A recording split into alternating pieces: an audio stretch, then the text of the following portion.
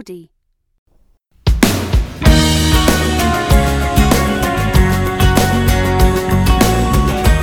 For her work on The Illusionist and Answer Me This podcasts and more, Helen Zaltzman is one of Britain's best-known podcasters, whose recent much-earned trip around the world ended in disaster, or at least in intensive care. Before that hospital incident, however, she loved Tasmania, felt like a welcome outsider in Japan, has done over 10 road trips around the States, and above all has travelled with plenty of guilt and discomfort.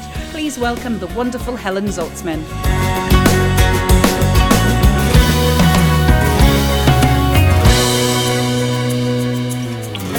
It's the Big Travel Podcast, and we explore, I say we, it's just me, but it makes me feel like there's a team of us. I am a team of us. I explore life stories through travel. For people who don't know you, everyone in the podcasting world, you're the queen of podcasting. It's a republic. Yes, the republic. You're the leader of the republic. Dictator. Yes, the dictator. Benign dictator. Tell us what you do. Well, I make the podcast Answer Me This and The Illusionist. I am one of those living room podcasters that become slightly mythical creatures, but we were common at one time. Yeah, so I'm self-taught and it's now my full-time gig. That's very nice. It's very nice to get a full-time job out of it. And unusually for a travel story, I'm going to start by giving you my perspective on your travels. Please. Honestly, it would really clarify things. So I'm part of a Facebook group, as podcasters support group that you run in your benign dictator role.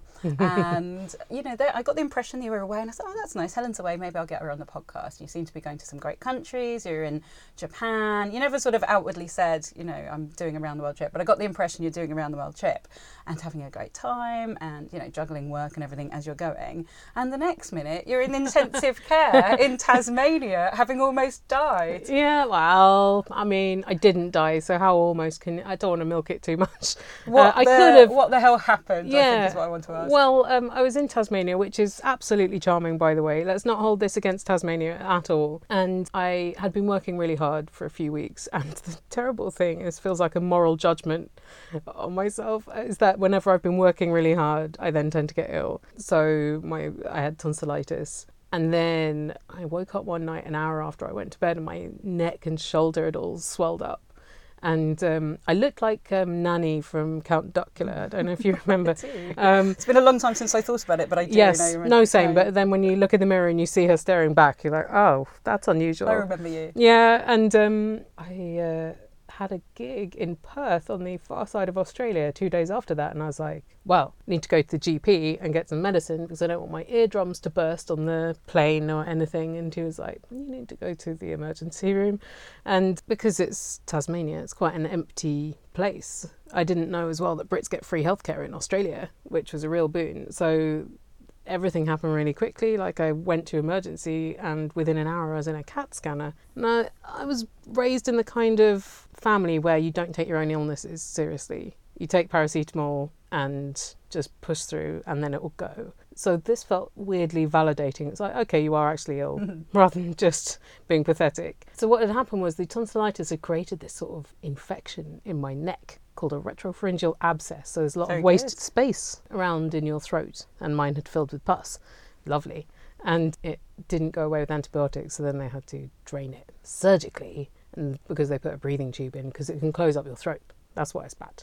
That's not good. It isn't good. I mean, you need to breathe. Yeah. People love to breathe. It's very good for you, I hear. Yeah, so they put a breathing tube in, and because the breathing equipment was intensive care, so was I for a few days. And but surely it could have also, like an appendix, which I had last week. Let's congratulations. Get all our operations out of the way. Surely it could have also burst and killed you that way as well. Yeah, so they like to act on it quite quickly, because it can either stop you breathing or poison your blood, and either of those are things that we humans struggle to cope with. Again, it was kind of lucky that I was away, and because I think if I'd been here, I was like, it'll go away, it's such a hassle to go to my GP and try and get an appointment. Dead. So it was sort of fortunate that happened. I didn't know anyone in Hobart, Tasmania, and in a way I think that was sort of fortunate as well, so I didn't have to put on a jolly face or anything. I could just sit in the hospital for 3.5 weeks. But you did do a podcast from your sick bed. Yeah, well, I had to, because I had to. Obviously. No, I had an ad that I had to fulfil on that date. Paying you. Yeah, so that's the only way. We don't care if you're dying. You're in hospital. Well, I mean, I didn't want to run it past them. Yeah. But it's like, I don't get paid if I don't do the show, but also I only get things done because I have deadlines, and usually the deadlines are because a sponsor has paid for a show to come out on that date, pretty much. So how was the Tasmanian hospital experience? Well, I don't have much to compare it to because I've had day surgery in Britain once, never been in hospital otherwise. It seemed fine. That you're alive, you're here. I'm alive. I was in a ward. I was like the youngest person by about 40 years on the ward because it was mostly an orthopaedic ward, and they didn't have any other ear, nose, and throat patients, so they put me in there. And because it's quite an unusual ailment, the retropharyngeal abscess in adults, it's usually the under 8s who get them. They were quite interested in me, the doctors, so I saw a lot of them, got wonderful care. And then I had a series of roommates. Marge, first Marge, she was 82. Is it like something out of Kath and Kim? Yeah, it was. There was Marge 1, and then there was Colin, who was 85, skating injury. And all the nurses like, you're 85, but you're so ripped. And he was like, well, that's because I chop a lot of wood. And then so many things. Yeah. So well. And then there was Marge 2, who's 89, and her son was called Colin. And I was like, is that all the names that they got here? Another very old, along with Count Duckula, it reminds me a little bit of The Sullivans, which was one of the only programmes I used to have to watch on Gibraltar television growing up in Spain. There were very few things, but The Sullivans was one of those things. Wow. And I don't think it was Tasmania. I've been to Australia several times, but I haven't been to Tasmania. It gets a bit unfairly judged, doesn't it? Because you kind of, because there was the whole gay thing and there was the whole racism thing. You know, it gets a bad press, I think. What is it like? It's interesting just generally in Australia that I think, like Brits, Australians are quite self-deprecating. And when I got ill, my friends were like, oh, that's because we're dirty people. I was like, I've just been in like developing countries whilst travelling, and Australia is like squeaky clean compared to pretty much anywhere I've been. I think that on the one hand, you do have a lot of racist stuff, and a lot of it is what Britain exported to there. You know, a lot of white privilege is one of Britain's most successful exports. But on the other, there seemed to be an interesting reflection around the place. So whenever I saw a performance, or even at a conference, or even on a whale watching trip, at the beginning they would do a dedication to the proprietors of that land and whichever tribe the land belonged to. And initially I thought, is this just lip service to make the white people feel better for the wrongs that were done? And then like when you hear it so many times, like, oh, actually it feels like quite a meaningful and humble reflection upon those things. There's still a hell of a lot of reparation to do, and then like just so much of it is irreparable. So that was interesting. I also saw a monument in Melbourne that was like monument to John Englishman, who occupied this previously unoccupied land, and then there's a plaque screwed onto it saying it wasn't unoccupied. I was like, wow, okay. Yes. Yeah, sorry. We've... Oh, that's very interesting. I don't remember seeing that when I was in Melbourne. Maybe they hadn't put the correction on, so you were just like a boring monument. Yeah, they'd come to their senses by that point. My dad's from Fiji, and one of the nicest things I'd heard about colonialism is that it was kind of a little bit reverse here, but I think their family is Southampton, but there was this guy called the Reverend Baker who went to Fiji about 300 years ago and got eaten by cannibals. And, you know, that'll learn him, you know, for doing his... should get him on, that'd be such an interesting story. I should. Well, his descendants... Oh, my God, I should get his descendants on. But his descendants went to Fiji. They were paid invited by the Fijian government about 10 years ago from Southampton or Bournemouth or something like that to go to Fiji so they could apologise. I'm really sorry we ate your great-granddad. And, you know, maybe with Australians, that's kind of the other way around, isn't it? But, you know, there could be some sort of reverse thing like that. There's, I think, a lot of emotional conflicts. I find Australia interesting anyway because it's countries that are quite removed from other places. Like, I love the bottom of South America as well. It felt so isolated. Iceland, that's intriguing to me. Newfoundland. Australia has that, but Tasmania is an island off mainland Australia. And then we went to Bruny Island, which is an island off Tasmania. Absolutely beautiful, like white sand beaches, oyster farms, cheese making.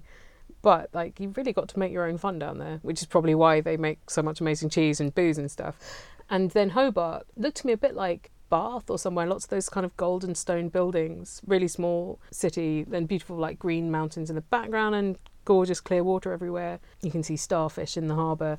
And about 5 or so years ago, a local guy made a lot of money online gambling and built this modern art gallery into a cliff. And he's a bit of a Bruce Wayne type, so his parking space is like God, and next to it is Mrs. God's parking space. So it's like a little bit silly, but this art gallery is really cool. You go in a lift down to the bottom and you work your way out through the cliff, and there's lots of sound design and light, so it feels like you're in an art experience, right, as well as looking at pieces.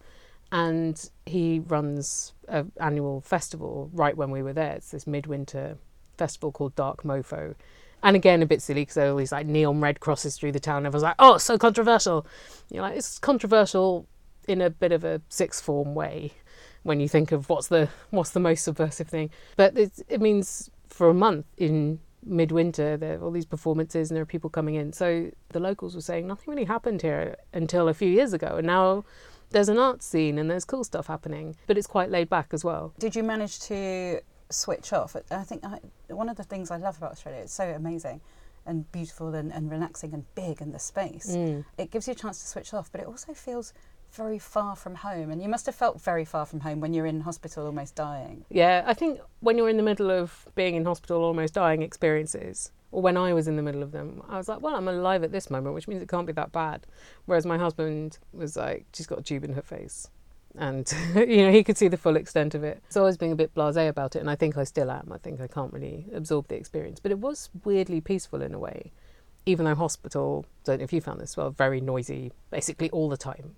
It's like beeps through the night, people shouting or complaining or whatever. Yeah, there's just like a lot of ambient noise. But I think it was just the lack of choice was almost a relief. I'm not saying I would choose. No, I totally get that. Right? There's been times in my life when I've been really stressful and tired and thought, if I could, I know this sounds ridiculous and it'll probably get me some stick for people who have real proper problems, but just thinking if I could just bump my leg and like be somewhere in like the Priory or something for a few days where people will bring you food and drink and just look after you and stroke your brow, I'll be all right. You need to train your children up to do those things for you. What, to like kick me in the shin? No, to stroke your brow and to bring you, that's true, bring you fruit plates. They're far more likely to kick me in the chin. Oh, that's not helpful because then you might have to get stitches. And Did I say chin or shin? Whichever. Yeah, whatever's available. Good, yeah, one child on the shin, one on the chin. Exactly, they'll gang up on me. Yeah. You have a spectacular scar to show for it. Thanks. And that's going to tell a story. Yeah, I think so. It's on my neck. It's at a diagonal. It's quite dramatic looking. I went for a blood test the other day and the nurse was like, were you stabbed? So the story is a bit boring, to be honest, but it's kind of handy as well because like it's now 3 months since it happened, but I'm very tired all the time. They said it would take probably 6 months to recover. I don't really want to milk it, even though I've been talking about myself since we got here. That's what you have to do. Don't worry about it. Fine. You're on the other side of things here. You are here to talk about yourself. Right, and not on the other side as in died and now afterlife. Well, you might be if this is the afterlife. It's pretty fucked up. Yeah, but it's kind of useful for people who are like, oh yes, you will, or oh, what happened, oh, got to be careful and nice to you. But I was thinking, if I'd had something more personal, like a prolapse of some kind, say, then the scar probably would not be visible when I was fully dressed.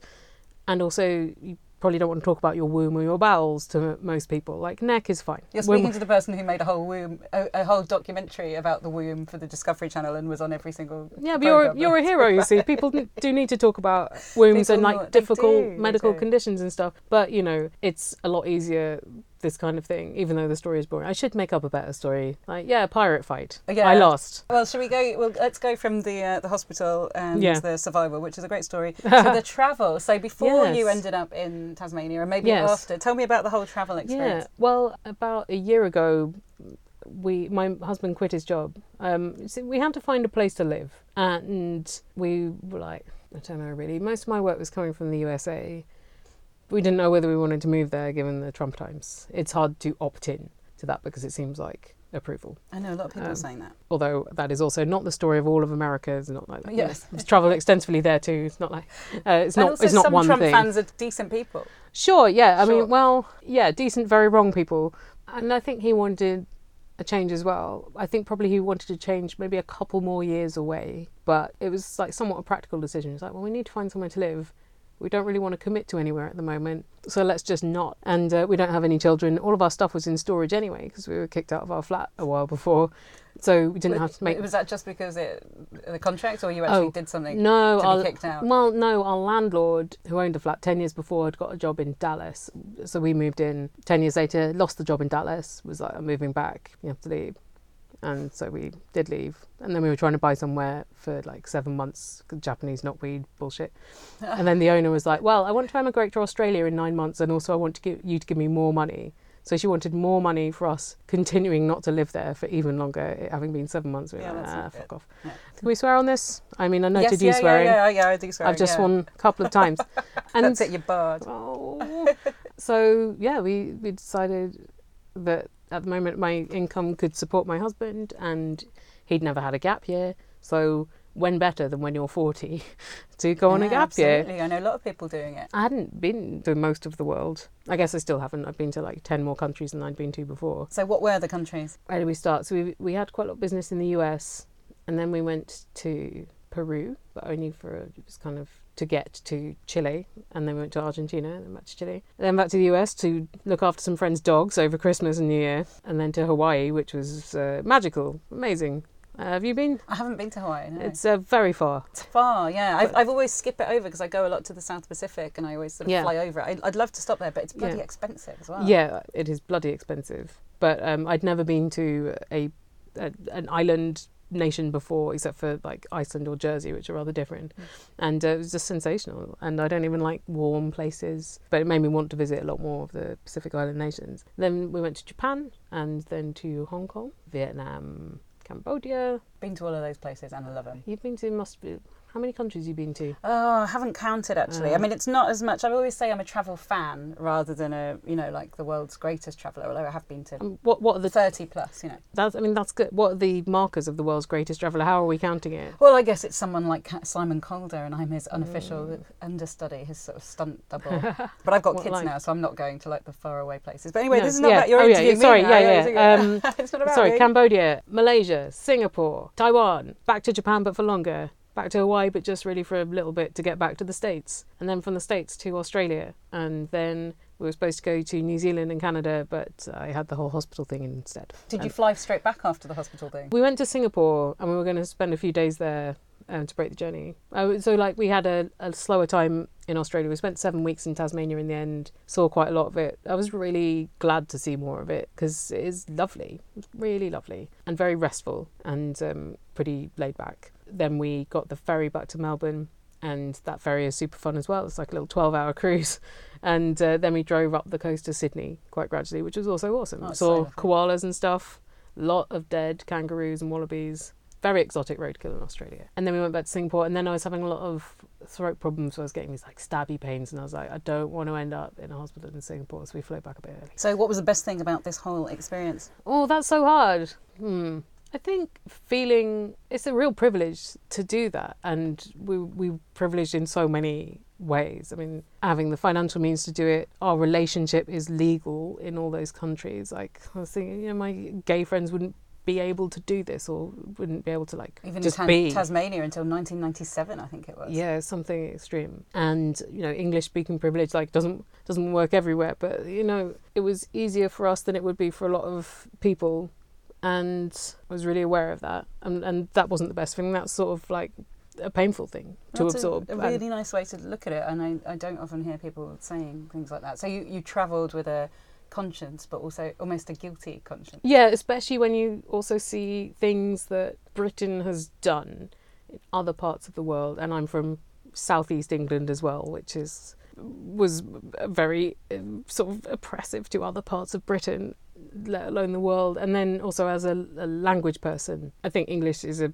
very fascinating language, partly because it's such a mishmash of global elements, but also it has exerted quite a lot of influence over local cultures, and languages are lost. And I was interviewing someone in Australia where there are 250 indigenous languages. Some of them only have one speaker left, and she was talking about things that the British did to break up Aboriginal communities, and this was like during her childhood 4 decades ago they were doing it. And I was like, oh god, like it's hard not to carry the weight of the world with you like that, but it's not. I'm here to tell you, as someone who's mixed race and someone who was half from a colonial place that was abused. I wasn't personally, my relations were in Fiji and India.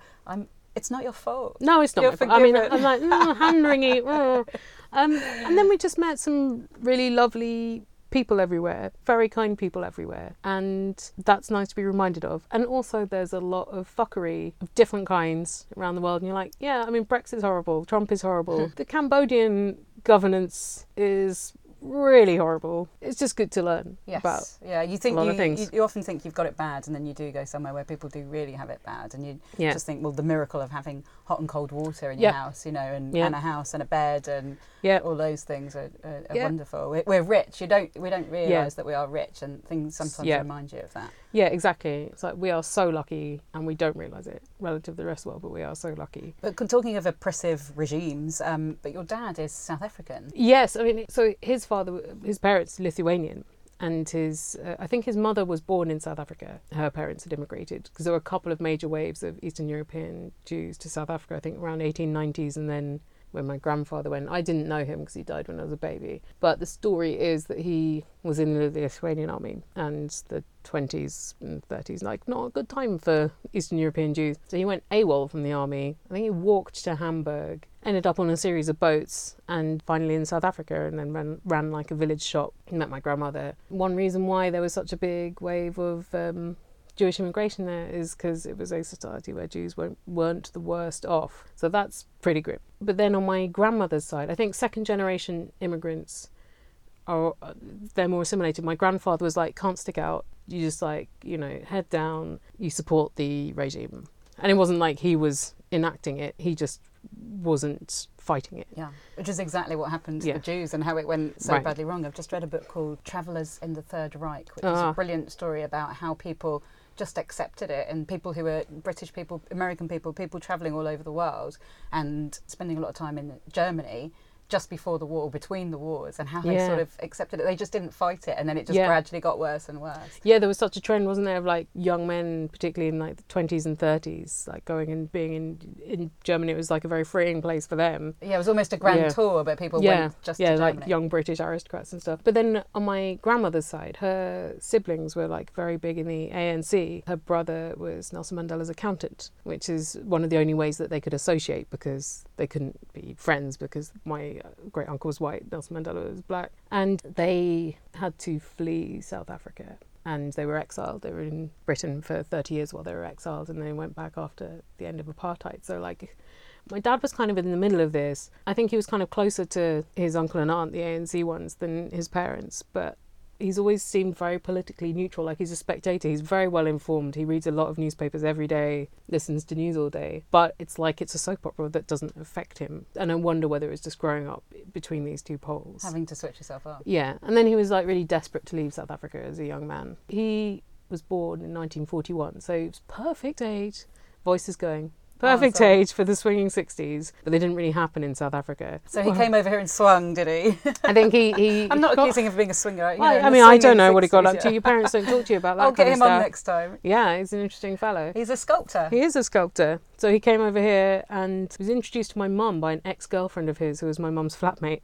And I think she was just like, I need to get rid of him. So they got married. And so before that, I think he went to Canada first to see if he would like Canada. Ended up in Britain because someone offered him a job. Then kind of stayed put for like 50 years nearly. So was there any opportunity for... I feel really bad, like, making you talk. Like, no, it's okay. You to talk now. So was there opportunity for travel when you were a kid? No, not a lot. We didn't really have holidays or anything. There wasn't. When your father's a sculptor, there was not a lot of spare money. So we had one big family trip to South Africa when I was 8, which I remember pretty well. And they thought, just do it all in this one, because my eldest brother was 16, I was 8, my middle brother was 14, and they thought, like, this is the only time that we can do it with all of them, because eldest brother was not going to go on a family trip after that. But they'd gone quite a lot, but before I was born, and when I was too young to remember, and then they just couldn't afford to do it. Well, I didn't really miss it. I think I didn't develop the desire to travel because it would have been impractical to do so and then be frustrated. And my mum was saying to me just when I got back a couple of weeks ago, she was like, I really wish that I had had a chance to see the world. She was pretty young when she married my dad, I think 22, 23. And he could sculpt because she made a lot of sacrifices for him to do that. I'm not emotional and my voice just doesn't work.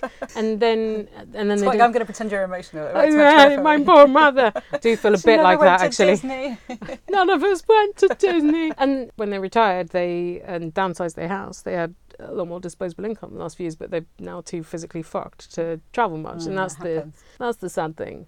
You ended up in Oxford, which is a lovely place and a place very of travel. Pretty. And you do sort of have this what is it about Oxford University that churns out these very confident people that know a lot of big words. Oh, well, I'd like to say that you can find some surprisingly stupid people there. But they still know big words.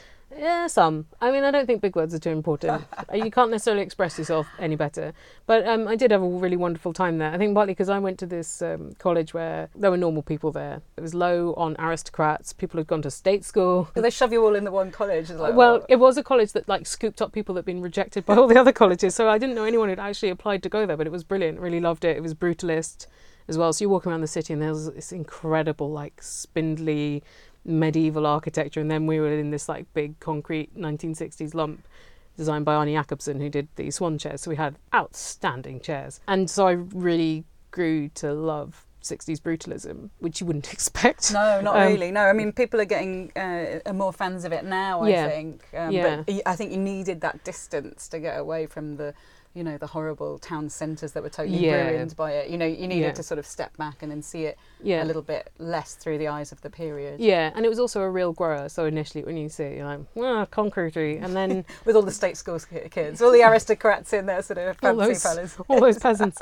But then it had this sort of really interesting, slow-burning beauty and serenity to it. So yeah, I was there. I think one reason why people are confident there is a lot of them have been raised in public schools with very low jeopardy in their lives and a lot of cushions around them, and that makes it a bit easier to seem confident. Americans are more confident than us as well, though, aren't they? I think they're more outwardly. I think they're more immediately expressive. They're better at talking to strangers, I think. But then it's interesting, isn't it? I think the older I get as well, the more I see through that kind of confidence or examine my own confidence. I did find travelling was actually a real confidence killer, and I think it was because like every situation was unfamiliar, so I was like there's no sort of easy fallback. We were in South America and that was our first big place that we'd never been to. I don't speak Spanish, and I thought I could pick some up because I speak some Italian, but I just totally failed. And even though it wasn't particularly difficult environments, I was still like really trying to figure everything out.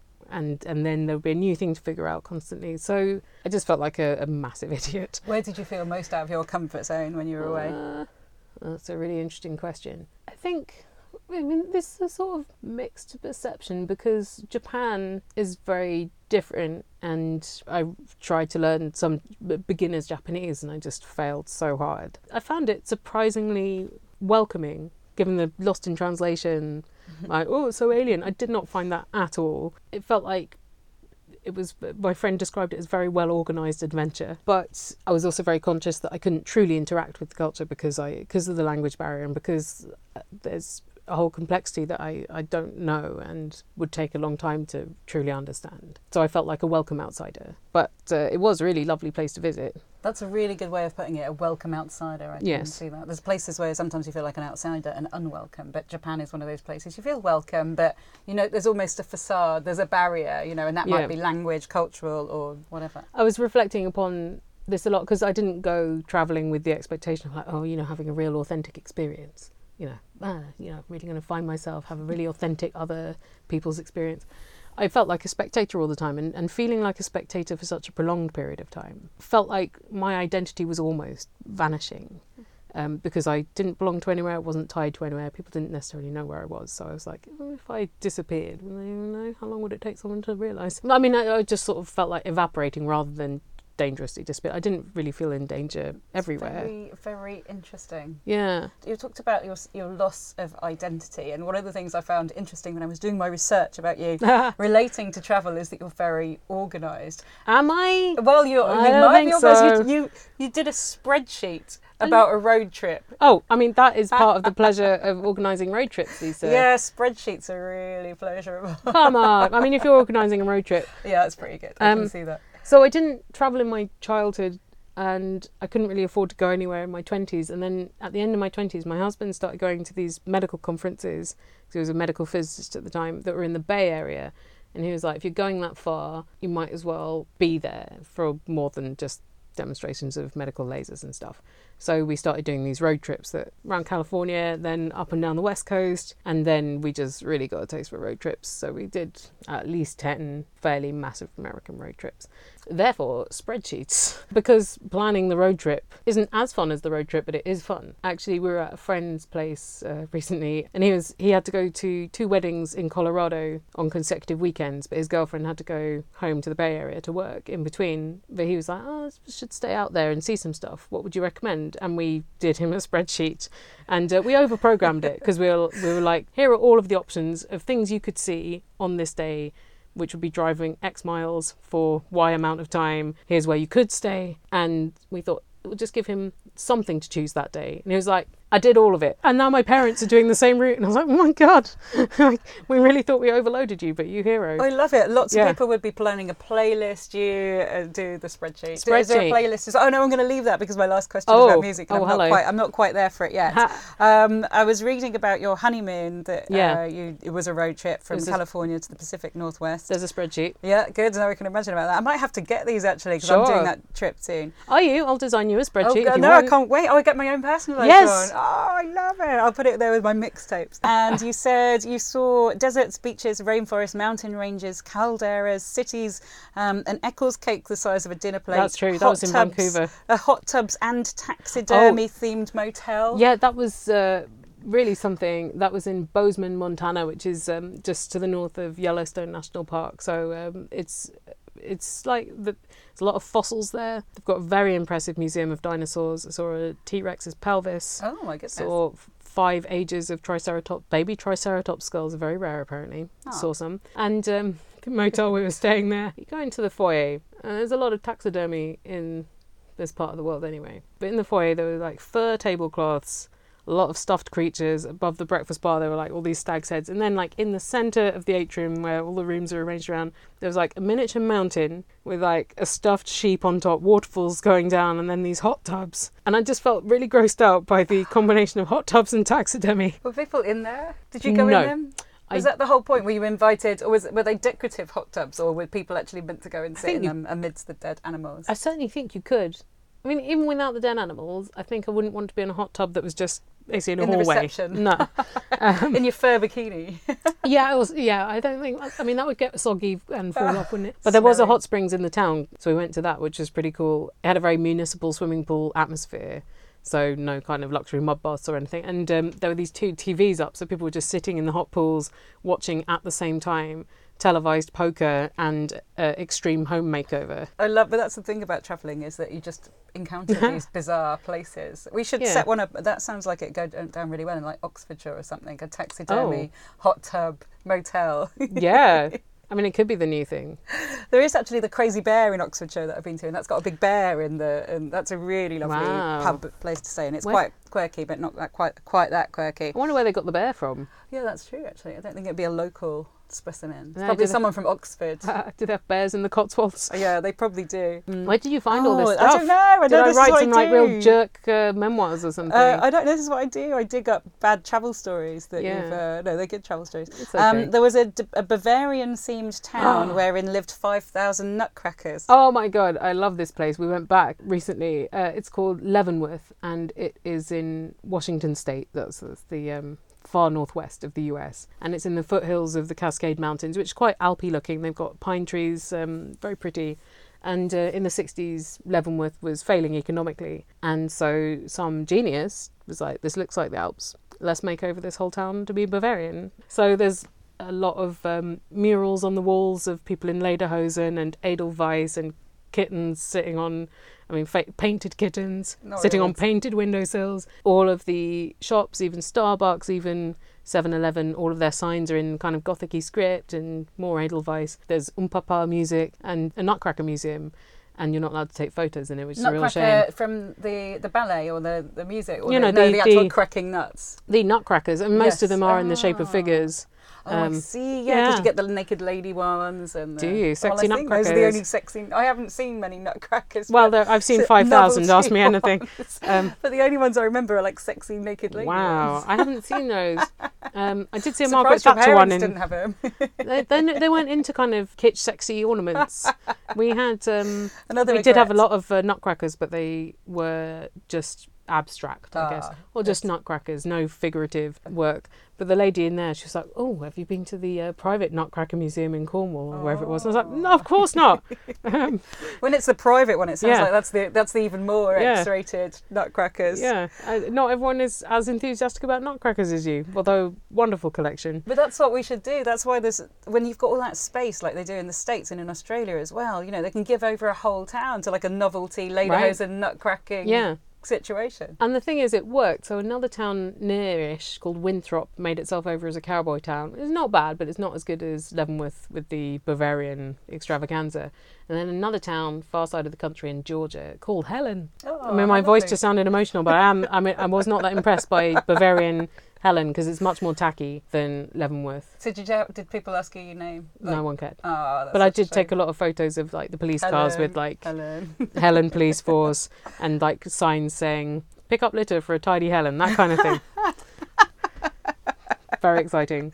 Actually, as you probably know, my nickname's Chessy, Chessy, and I've been known by that for many years through various people. But the town nearest to Disneyland Paris is called Chessy, in exactly the same spelling. But it wasn't the last time I went to the town outside Disneyland Paris. I didn't have a smartphone, but I need to go back and get some pictures. Yeah, especially now if your kids are entering the Disney age. Yeah. They are. At some point, I'll go there. You've got to get it done. So what else is on my list? Oh, you loved Utah. Yes, Utah is really, it's like Mars. It's a lot of red rock everywhere or really stripy rock. It's quite empty. Nevada as well. Nevada is an intriguing state. There's Vegas at the bottom and Reno halfway up, which I haven't spent much time in. I had food poisoning there one night, projectile vomited over a mirror. That's all I got to say about Reno. In between them, a lot of ghost towns, which are quite cool. And then just a massive amount of empty space, or with like tiny, tiny towns. In Britain, you just don't get much empty space. You don't get that sensation where you're like, okay, the next town is in 300 miles. Yes, yeah. Better stock up. Yeah. And then Utah, it's got these extraordinary national parks where you're like, I can't believe this is real. It's so red, so stripy, so pointy. But I see now where you got your Oxford degree one. Pointy, long words, red and pointy. Stripy, pointy rocks. Like an elf's hat, red, pointy and stripy. Wonderful. I read that one of your ideal sort of situations in life was having a job that is portable and that allows you to travel, and it seems that your job is now doing that. You can take it with you on a little recorder device such as this, and you're also about to take The Illusionist on tour, on a US tour. Yes, it was one of my dreams to have a portable job, and I guess I'm making use of that because as long as I have working Wi-Fi. So we had to not go to mainland China on this trip because of, dicey Wi-Fi probably. That's been the only inconvenience that I have to work. But yeah, we're about to go on a tour of the Illusionist live show. My husband plays piano and synths and stuff during it, and we wrote to the guy organising the tour and we were like, can we have it around this time, and can we be in Austin around this time because my husband wants to catch the end of bat season. Bat season? Yeah. I thought we were going to talk about like some music festival or spreadsheet festival, but it's bat season, like literally bats. Bats, Austin. It's not like a band I've never heard of. No, I am not well up on the music scene or even the bat scene. But Austin has a bridge with millions of bats that live under it, and they come out and do bat swarms during certain months of the year, and he really wants to see it. Then I was like, and then can we coordinate the East Coast part with whale migration seasons? And Josh, I can understand. Josh, the guy who's organising the tour, was like, yeah, fine. I mean, it's far from the most ridiculous request Josh has ever had in his career. The bat one was probably a bit more ridiculous. I think even that he was like, so okay, batty, wasn't it? I can admire that. I can tolerate it. How do they receive you, American audiences? So far, very kindly. I think podcast audiences are a very particular thing because usually you listen in quite a solitary way, and then to be in a room with other people that like the thing you like, it's so nice. And also for me, because they know what they're getting into. They're not going to see a comedy show where they're like, just make me laugh, I don't know who you are. They're opting in because they know the show. So that's very sweet. And also in America, they give us extra license because of what they call the British accent. I don't know how much I can stretch it by just saying increasingly terrible things until they're like, I'm sorry, no, you lost your accent privilege. And also those big words like stripy, red, pointy, all of those words they're using. Yeah, it's a very educational experience coming to see me. My last question is about music, not spreadsheets. Disappointing. Yes, I know, sorry about that. I must brush up on my spreadsheet. Treat yourself. I will. I often think that music goes hand in hand with travel, and a lot of people listen to music. You might listen to podcasts. I've had one guest that's chosen a podcast, and suddenly, sorry, it wasn't any of yours. No, that's fine. That's fine. I've forgotten what it was. Oh, it was Ricky Gervais, actually. So, wow, that's a retro cut. Yes, it was. It was my guest, Paul Blanchard. He listened to the whole series and went back. Anyway, moving on.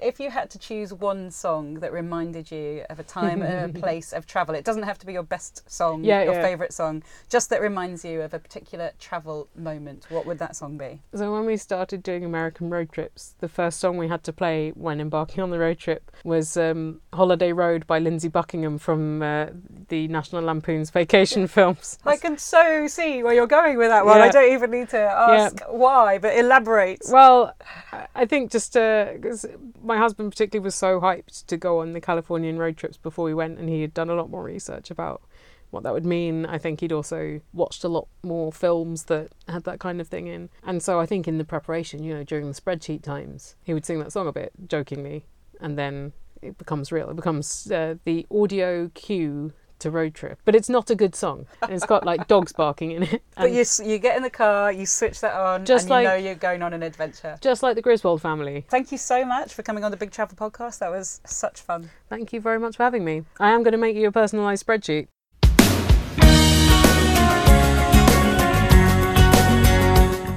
And if you're near the internet, which I'm sure you are, I'd urge you right now to go put on Holiday Road Vacation by Lindsay Buckingham, as it will bring a huge smile to your face when you think of that at the beginning of every road trip. Thanks again, Helen, and thank you for listening to the Big Travel Podcast.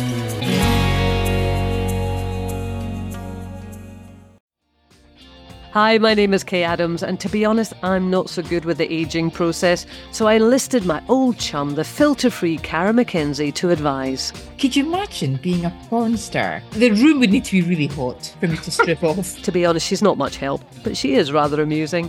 And along with some great guests, Joe Brand, Andy Oliver, Anton Dubeck, Ruth Langsford and Craig Revel-Horwood, darling, we are learning how to be 60. Listen wherever you get your podcasts.